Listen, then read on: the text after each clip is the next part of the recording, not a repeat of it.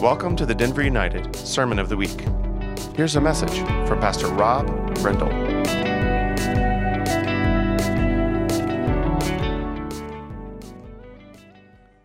Good morning, you wonderful rebuilders. Thanks for coming to church today. Happy Sunday. It is Group Sunday, one of the best of the year around here.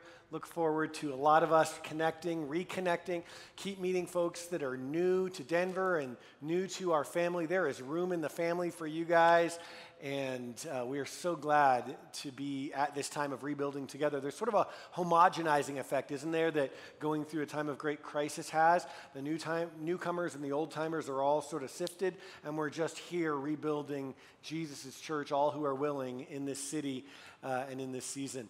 Are you as full up to here as I am with synopses and perspectives on these trying times that we've been through, these uncertain or unprecedented times? You know what I'm talking about? We're, as a postmodern society, so hyper self-aware that we've already been analyzing and regurgitating our analyses about the times we've lived through before we've fully experienced what we're describing. And so, at the risk of piling on, it does occur to me that of the many consequences of the hardships of 2020, perhaps chief among them is that we were isolated. We were alone by necessity much of the time, then by habit after that, and the consequences have been dramatic. The National Institute of Mental Health recently published initial findings of a study concerning the year 2020, and they concluded 31% of the population experienced symptoms of anxiety or depression. 13% reported having started or increased substance use. 26% reported stress-related symptoms, and listen to this, 11% of the population reported having serious thoughts of suicide. 1 in 10. That, they added, is more than double pre-pandemic rates. What we're seeing in early returns and exhaustive first rounds of analysis is what I think we as Jesus followers have known in our heads all along. And it's why we need each other. Why we need each other. And that's what we're going to talk about this morning. We've looked over the last several weeks through the book of Nehemiah as a blueprint for us as rebuilders, like people living in a coastal town after a hurricane, coming out after battening down the hatches and waiting for the storm to pass, to assess the damage, grieve the losses, and then ultimately to come together and begin the good work of rebuilding. What we've seen in the lesson of Nehemiah, Pastor Neil put in wonderful perspective last week, and that is that the context of the rebuilding was entirely the unity to which God has enduringly called his people. Remember that at the beginning, Nehemiah rallied the remnant, those who had either remained or recently moved back to Jerusalem, but they were living in squalor and isolation and living in rubble and great poverty. And then the few who were in the first waves of the return from captivity joined them, and he said, hey, let's all do this work of rebuilding out of a practical necessity that we're vulnerable and we're living in a pile of ruins. And so initially there was goodwill. They all went about the work, but by verse 10 of chapter 4, the people of Judah, as would seem inevitable, began to complain. The workers, they said, are getting tired. There is so much rubble to be moved. We will never be able to build this wall by ourselves. That's where they came in short order. And they were weary, and they were tired, and they were afraid, and they were complaining, it's true. But they were not wrong. What they identified quick enough in their own practical experience is what we learn living life on a fallen and broken planet, and that is that together is not just an ideal, it's a practical necessity. together makes a good ideal. Don't get me wrong. Jesus prayed that we would be one, and in our unity we would see the gospel lived out. Unity, clearly, as Pastor Neil pointed out last week, doesn't just sort of happen by osmosis when a group of diverse people engage in a common purpose. Unity is both a means and an end, hard fought, slowly achieved, and all too quickly lost. Together is a functional necessity for the work of rebuilding to continue past about chapter 4 and verse 10, when the people start feeling, I can't do this alone. So this morning, we're going to launch from there and take a little diversion into the New Testament and see this idea in the life of the Lord Jesus himself, who, being found in very nature as God, considered equality with God as not something to be grasped, but emptied himself and took the form of a servant. He never stopped being God, but Jesus identified as the Son of Man like 10 times as often as he identified as the Son of God, though indeed he was both, because he was setting us an example in addition to purchasing our pardon, and he was showing us a Savior who not only was capable of achieving our redemption, but worthy of our trust in the process. And so we'll look at Jesus in his own darkest hour. Matthew 26 is where we'll camp. Verse 36 reads, Jesus went with his disciples to the olive grove called Gethsemane and said, sit here with me while I go over there to pray. And then he took Peter and Zebedee's 2 sons, James and John. Those were his closest squad. And he became anguished and distressed. He brought them with him and he told them, my soul is crushed with grief to the point of death. Stay here and keep watch with me. Then he went on a little further, bowed down with his face to the ground and prayed, my Father, if it is possible, let this cup of suffering be taken away from me, yet I want your will to be done and not mine. Then he returned to the disciples and found them asleep, and he said to Peter, couldn't you watch with me even 1 hour? But keep watch and pray so you will not be given to temptation. For the spirit is willing, but the body is weak. Then Jesus left them a second time and prayed, my Father, if this cup cannot be taken away unless I drink it, then your will be done. When he returned to them again, he found them asleep. They couldn't keep their eyes open. And so he went to pray a third time, saying the same things, and he came to him and said, go ahead and sleep. Have your rest. But look, the time has come. The Son of Man is betrayed into the hands of sinners. Look, my betrayer is here. See, this passage is at once as clear and misunderstood as any in all the New Testament. This may be the single most misinterpreted passage in all the Gospels. I think what we get out of it isn't wrong necessarily, it's just not the main point. And when I say what we get out of it, what I'm referring to is how often this story, this passage has been used over the decades as a teaching of theology for devotion, right?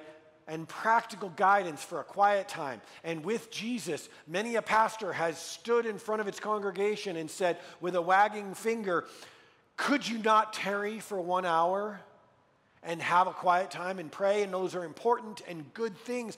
But it seems that Jesus' primary intention here was not giving us a theological treatise about our prayer lives. He didn't invite them to come along with him, pause his soul's grief and distress in order to make a teaching point about how to have a devotional life and to scold them for not doing so. What Jesus seemed to be going through was his soul's darkest hour. And it seemed that he was living, experiencing, and modeling for us the very principle that we see in the book of Nehemiah, and that is that together with your squad, it's not primarily an ideal, a teaching point, but a pragmatic daily necessity. It seems that Jesus, if you just look at the text and take it for what it says, wasn't at least primarily thinking about how long or where to go and pray, but rather about the fact that his soul was so grieved and he was so fraught with anxiety that he was sweating and blood vessels, tiny capillaries were bursting and dripping blood. He was absolutely undone. And going through his darkest hour, Jesus modeled leaning on his friends. He brought his group and he said, you guys, let's hang here. I'm going to go just a little way over. But then his closest friends, Peter, James, and John, he brought with him. He wanted to let them in. He needed to let them in, but he chose just to be vulnerable with those with whom perhaps he had the most trust. He told them in verse 38, my soul is crushed with grief to the point of death. Stay here and keep watch with me. Jesus showed us in inviting his friends to stand vigil with him in his soul's dark night that we need each other first and foremost to hold our pain. We need each other to hold our pain. Now, we may or may not need each other to fix our pain, and indeed one another may not be able to do that. Have you had the friend whose trite nutshell solution of comfort and look on the bright side seems aimed at fixing it and calling it good so that they don't have to linger maybe in that emotional difficulty with us? Well-intentioned, but not ultra helpful. What Jesus showed us is our own soul's need for some other people to enter our grief and hold our pain with us. Not fix it, just simply keep watch with us. A few weeks ago, I traveled back to Georgia to officiate my father's celebration of life service. And that's a hard thing to do, I discovered.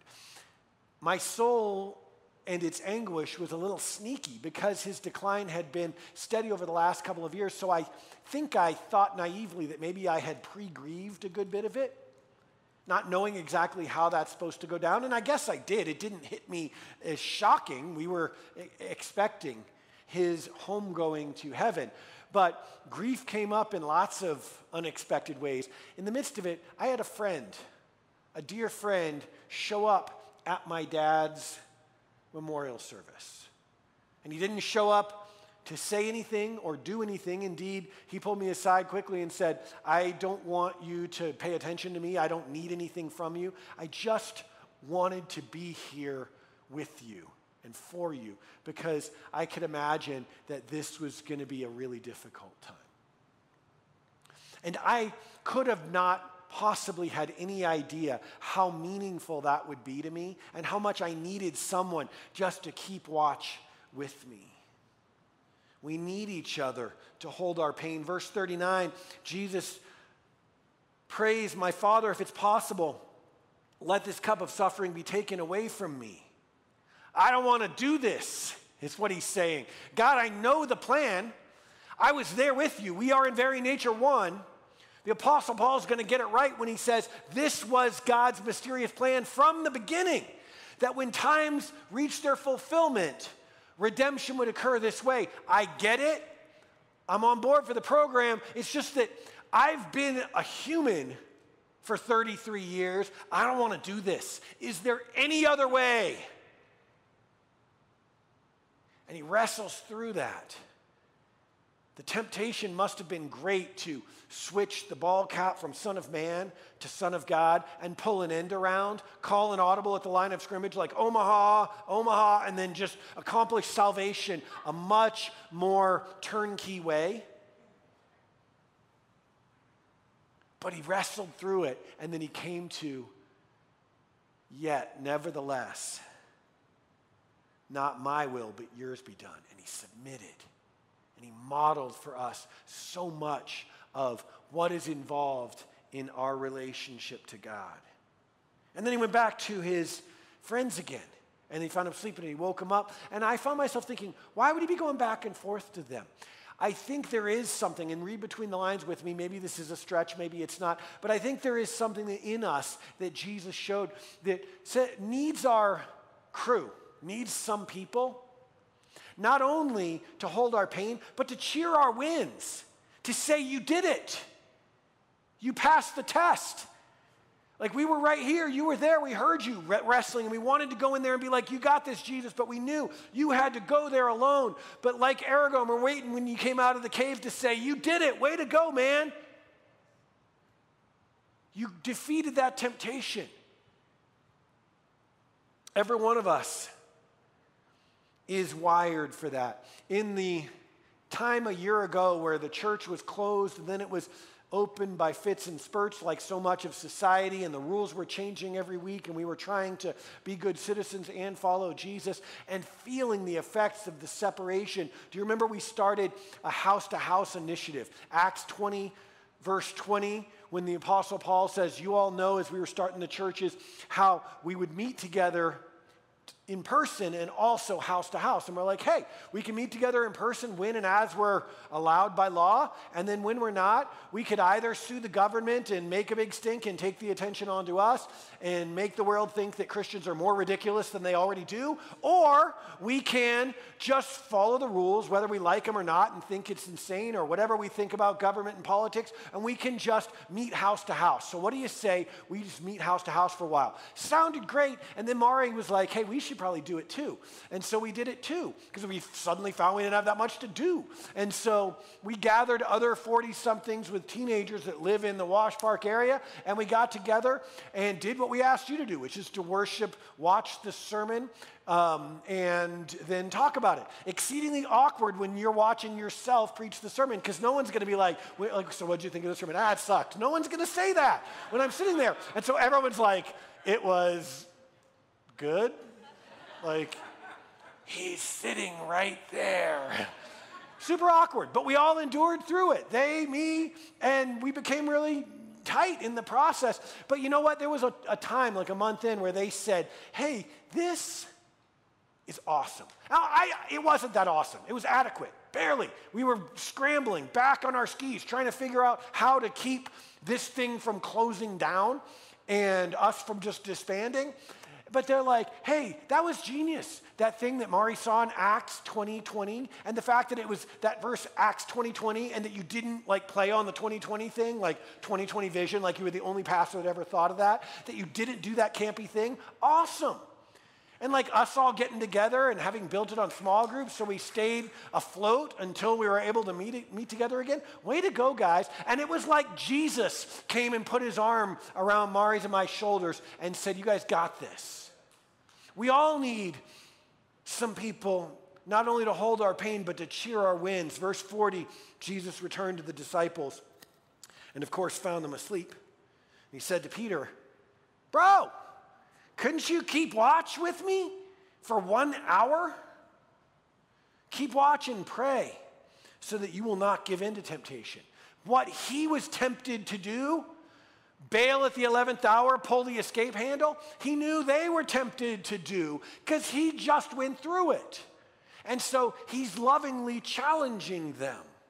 And so Jesus turns the relational reciprocity the other way and shows us another reason we need each other. We need each other to fuel our growth, to spur one another on. Proverbs teaches that as iron sharpens iron, one friend sharpens another. We need one another to speak the truth. If Jesus isn't going to say it in love, like, bro, you got to be able, some things are more important than sleep. You got to be able to hang with me because I know the temptation you're going to face. You got to, like Paul's going to write in 25 or 30 years, beat your flesh, make it your slave. Come on, you got this. We all need some people to come along and fuel our growth and say what we need to hear. Do you know that, like, the CEO with the weird habit? Do you know what I mean? Like the person who has made it to the top of their ladder or very close, and they've made it there without anybody telling them during like open enrollment season of their life that you have really bad breath or you cut people off every time they talk. But by the time he or she is there, like everybody around them works for them or wants to be them or wants something from them. So nobody, it's kind of the ship has sailed of being able to speak into their lives. Do you know what I'm talking about, that person? And you're like, he's sitting next to me. Okay, that person doesn't count. I want you to go home happy with each other. But you know that other person? Do you know that person? You know what I'm talking about? All right, just making sure. So there is that progression toward the concrete drying in every one of our hearts. We all need some people who are willing to take the risk to speak the truth in love. Relationships are the soil in which the seeds of faith grow. Always have been. Was the case with Jesus and his disciples. I mean, if they just had Jesus, it would be tempting to be like, I'm good. But he modeled how much they needed each other. And when he stepped out, they exploded and took off. Relationships are the soil in which seeds of faith grow. We're not made to grow individually on little islands of us and our busyness and our customized religious preference. We're made to grow in the inexact experience of sharing life together. And let me tell you this, I've said it to you many times, probably once a year over the last 11 years if you've been around, and you'll probably be treated to me saying it about once a year for as long as I'm alive. And that is that if your enemies are the first ones to tell you the truth about yourself, you don't have any real friends. We need each other, and we need each other now more than ever. So he returned to them again in verse 43, found them sleeping again, for they couldn't keep their eyes open. And so he came to the disciples and said, go ahead, sleep, have your rest. It seems that as hungry as they were for the things of God and eager as they were a half a chapter ago to go with Jesus even to the grave, they were also exhausted. And at some point, he's like, you know what? It's all right. You're human. I understand. You're sleepy. Go ahead and have your rest. Something huge that he models there. Because especially when I'm distressed, if I say something once and then I go in and come back and I'm like, hello, I think I turn into my evil twin and I grab him by the lapels and I'm like, what is wrong with you? See this? It's blood. I'm sweating freaking blood. Can't you stay up with me? I mean, I would go berserk. And then Jesus is like, you know what? It's all right, man. You're tired. I get it. You need your sleep. And there's something in the balance there that is important for us to grasp. Yes, we need each other to speak the truth, to fuel our growth, but we also need each other to accept our brokenness, to accept us where we are and how we are, and that we, like they, are a work in progress. Jesus made a living out of meeting people, not where he thought they ought to be, but where they actually were, right? Dignifying them at that place and slowly, unhurriedly earning trust, eventually to bring them along to where he knew God thought they should be going all along. And yet, man, how tempting it is to skip that part. How much we need grace. The world doesn't give it to us either. The world's happy to point out what's broken, missing, or skewed. But man, to give room for that, to allow wiggle room for us to be humans in progress, that is in short supply indeed. Dietrich Bonhoeffer, in his classic work, Life Together, wrote this: in the presence of a psychiatrist, I can only be a sick man. In the presence of a Christian brother, I can dare to be a sinner. The psychiatrist must first search my heart, and yet he never plumbs its ultimate depth. The Christian brother knows when I come to him, here is a sinner like myself, a godless man who wants to confess and yearns for God's grace and forgiveness. We need one another to make room for what has yet to become and accept us where we are. Otherwise, we exhaust ourselves trying to put on a show for one another week after week and year after year that we got it all together, when we know full well how backward that is. And so eventually, we just kind of check out because like either the facade cracked or I got exhausted trying to keep it up in the first place. Flashback maybe a week or two earlier in this story, and in Matthew 20, Jesus was going to Jerusalem. So he and his disciples turned the corner, and it says in Luke, he became resolute. So he took the 12 disciples aside privately and told them what was going to happen to him. He had spoken in parables and riddles, kind of come at it sideways. They were still piecing the story together, but now he gets painfully clear. Listen, he said, we're going up to Jerusalem, where the Son of Man will be betrayed into the hands of the priests and the teachers of the law, and they'll sentence him to die. Then they'll hand him over to the Romans to be mocked, flogged with a whip, and crucified. Shockingly vivid depiction of what was about to go down. He says, but on the third day, I'll be raised to life again. The disciples seem to have missed it altogether because they promptly enter into an argument about which of them is the greatest. And Jesus is like, oh, well, I'll try again in a few miles. But Jesus showed us something here. I think in his soul's cry in Gethsemane and his invitation to his brothers, he showed us what's true of all of us, that we need some people who not only grieve where we're at, but believe in our dreams. See, Jesus had a dream. He had a vision of the future. It says in Hebrews, we get a little glimpse into his psyche at this point in Hebrews chapter 12, it was for the joy set before him, and not the theological correctness of it, or just because he cared about everybody that much, but because of the end game that he saw, the vision he had of the future. He endured the cross, scorned its shame, and sat down at the right hand of God, right? He had a vision of the joy that was ahead. He told his disciples, look, I'm going to go, I'm going to suffer, and it's going to be horrific, but I'm not going to stay dead. It's going to be glorious, and the purpose of God is going to prevail. And I think he showed us, held a mirror up to us, and showed us of ourselves. We all need some people who look at us, accepting us where we are, but also believing in our dreams. Also seeing that diamond that's in there, calling it out and signing on for who we could become.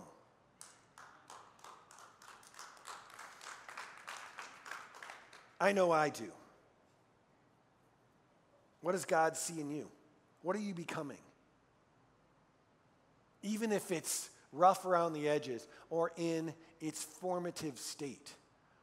Jesus said, I'm making all things new. If you've walked with him for any time at all, you know he's making you new. What's he making you into? We need some people who accept us for what he's redeeming us from. We also need people who hold that imbalance with believing in what we're being redeemed into. What's the new you? What vision has God put in your heart? What dreams is he dreaming through you? We need some people who hear that and go, you know what? I see you. When Mari and I told our community in Colorado Springs in 2008 that we were going to leave a stable job doing good things in a thriving community and go hang up a shingle and start a church in a post-Christian city where sensible Christians were heading for the hills during an economic recession. And we got a lot of, are you sure? With the, bro, you're crazy look in the eye. And we had two couples that said, we see what God's put in you, and we believe in it, and we're with you heart and soul, who quit their day jobs and moved up here with us. We all need those people. That was the difference. You could say it was Jesus. Yes, it was Jesus expressed through those brothers and sisters, holding this church up, at times holding Mari and me up, believing in us and in what God was doing in us.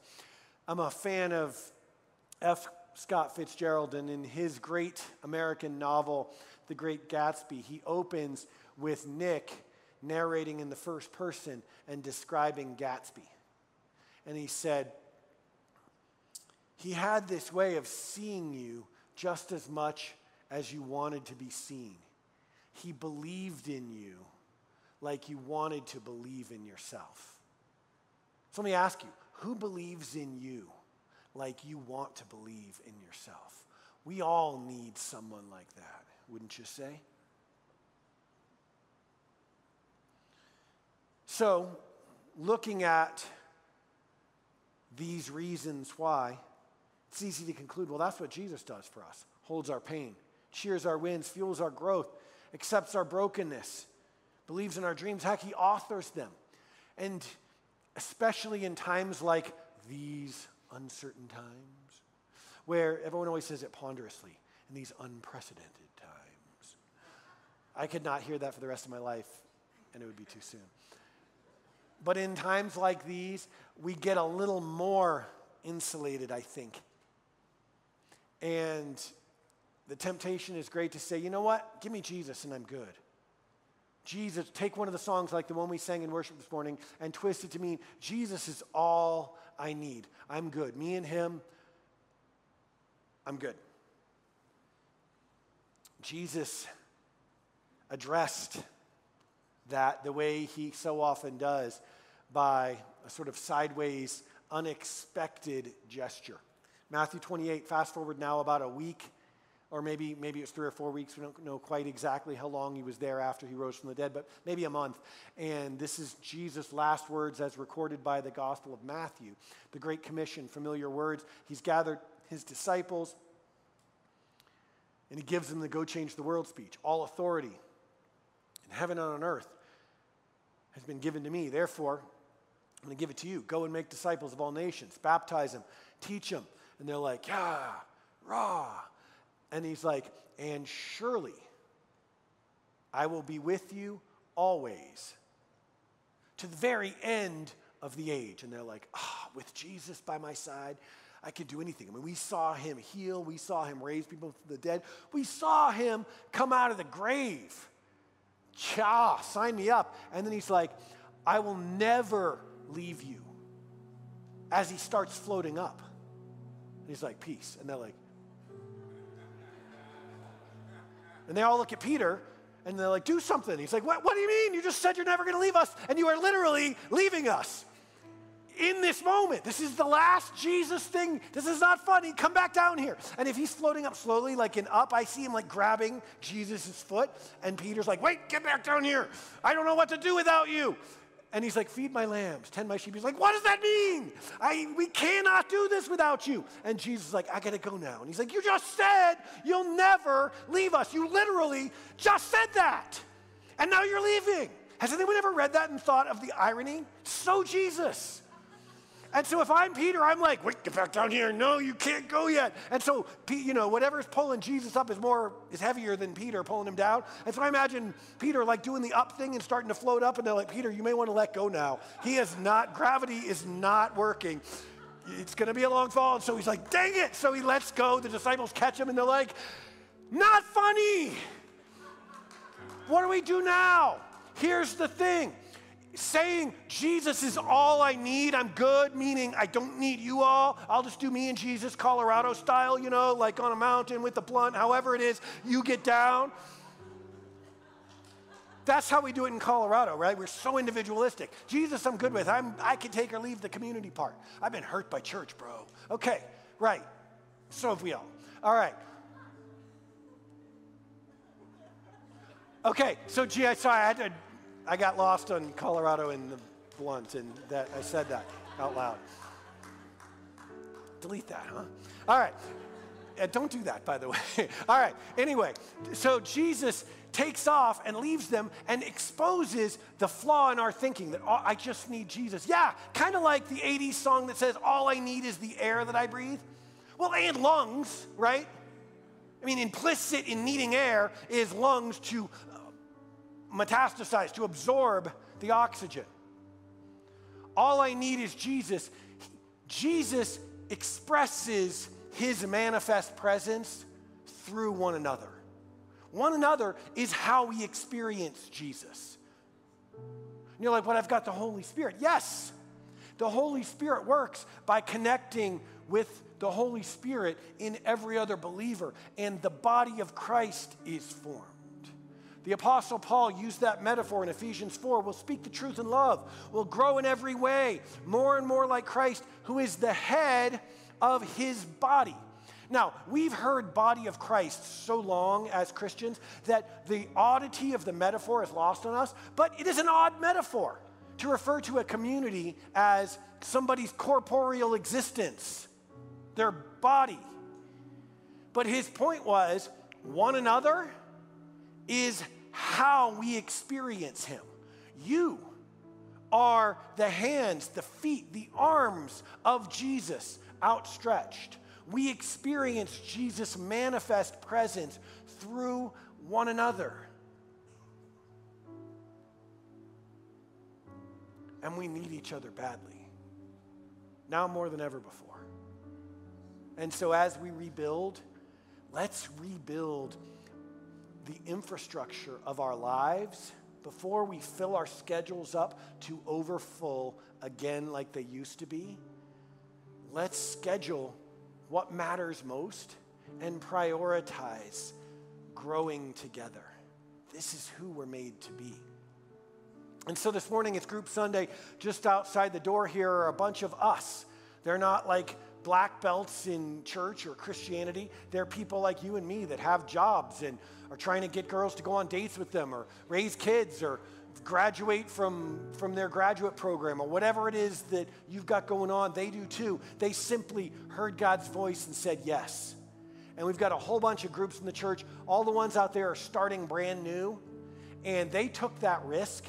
It's vulnerable to hold up a shingle, to stand behind a table and say, hey, come try my group. They're doing it to make it easy for you and me to connect.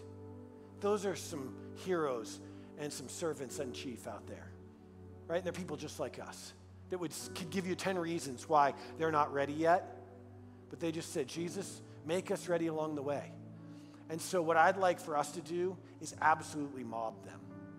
Stick around for like 20 minutes after church and take the risk. Forfeit your anonymity.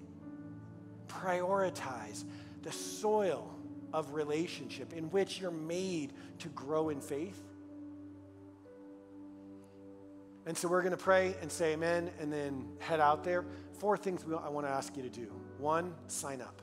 Don't overthink it. Maybe the perfect group for you or your neighborhood or whatever isn't there yet. You see people getting up, that's the leaders going to get their tables ready. Or else I really offended them by pointing out that they find Jesus while smoking a blunt. Sorry, Ron. I know that's you. We forget. I'm just kidding. No, they're group leaders, I promise. So sign up. Don't overthink it. Don't wait for the perfect group. The perfect community never comes. And if you find it, here's the great irony. You enter it and spoil it because you bring you. I bring me.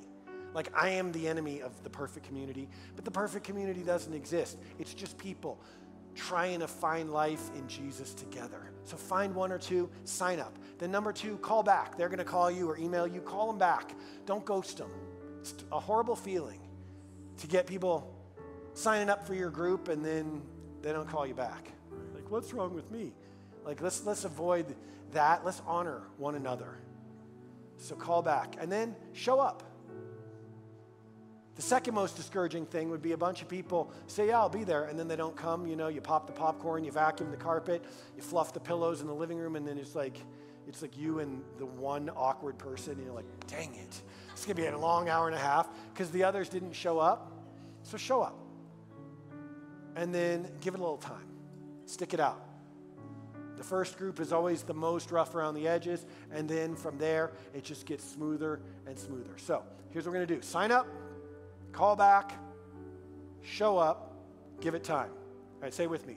First, sign up, call back, show up, give it time. You got it? All right, stand up with me. Father, in Jesus' name, thank you that you've made us one, though we are so many and so different and all over the planet in terms of where we are in our hearts and our growth and where we live and everything else. Lord, would you make us one? Would you teach us how to grow together, Lord, the way that you modeled with your own friends? And would you bless our friends as they take this step of vulnerability to lead? Would you fill up these groups and rebuild the fabric of this community in the coming weeks? In Jesus' name, amen. Amen. Have an amazing week. Thanks for coming to church today. Go find a group. We hope you've been encouraged this week. For more information or to submit a prayer request, go to denverunited.com.